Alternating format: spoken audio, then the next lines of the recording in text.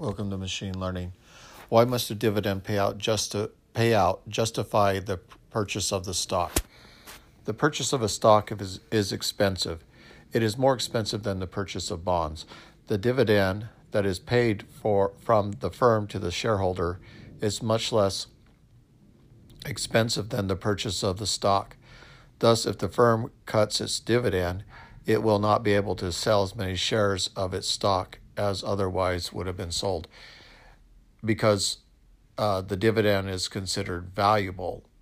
It's an earning, and so the value of the stock is based on the earnings of that stock.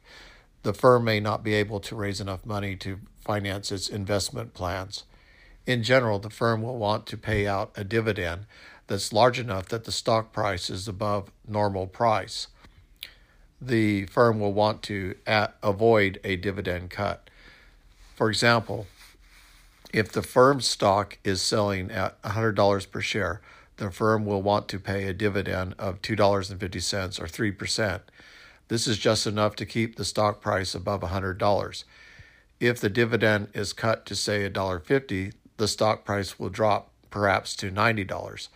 The firm will experience a stock turnover and thus a loss of potential revenue from the sale of the stock. The dividend cut will have hurt the firm. The dividend payout ratio is one of the most important numbers in determining the value of the firm. It has major implications for the price of the stock. What is the dividend payout ratio and why is it important? The dividend payout ratio is the ratio of dividend to the earnings of the firm. It is usually expressed as a percentage. For example, if the firm's earnings are $100 and its payout a dividend of $2, then the dividend payout ratio is 20%.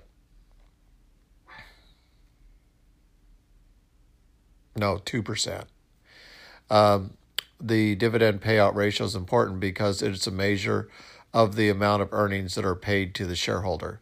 The higher the payout ratio, the higher the dividend. If the firm is paying out a high percentage of its earnings as dividends, then the investor will want to buy the firm's stock because they will know that they are receiving a high dividend.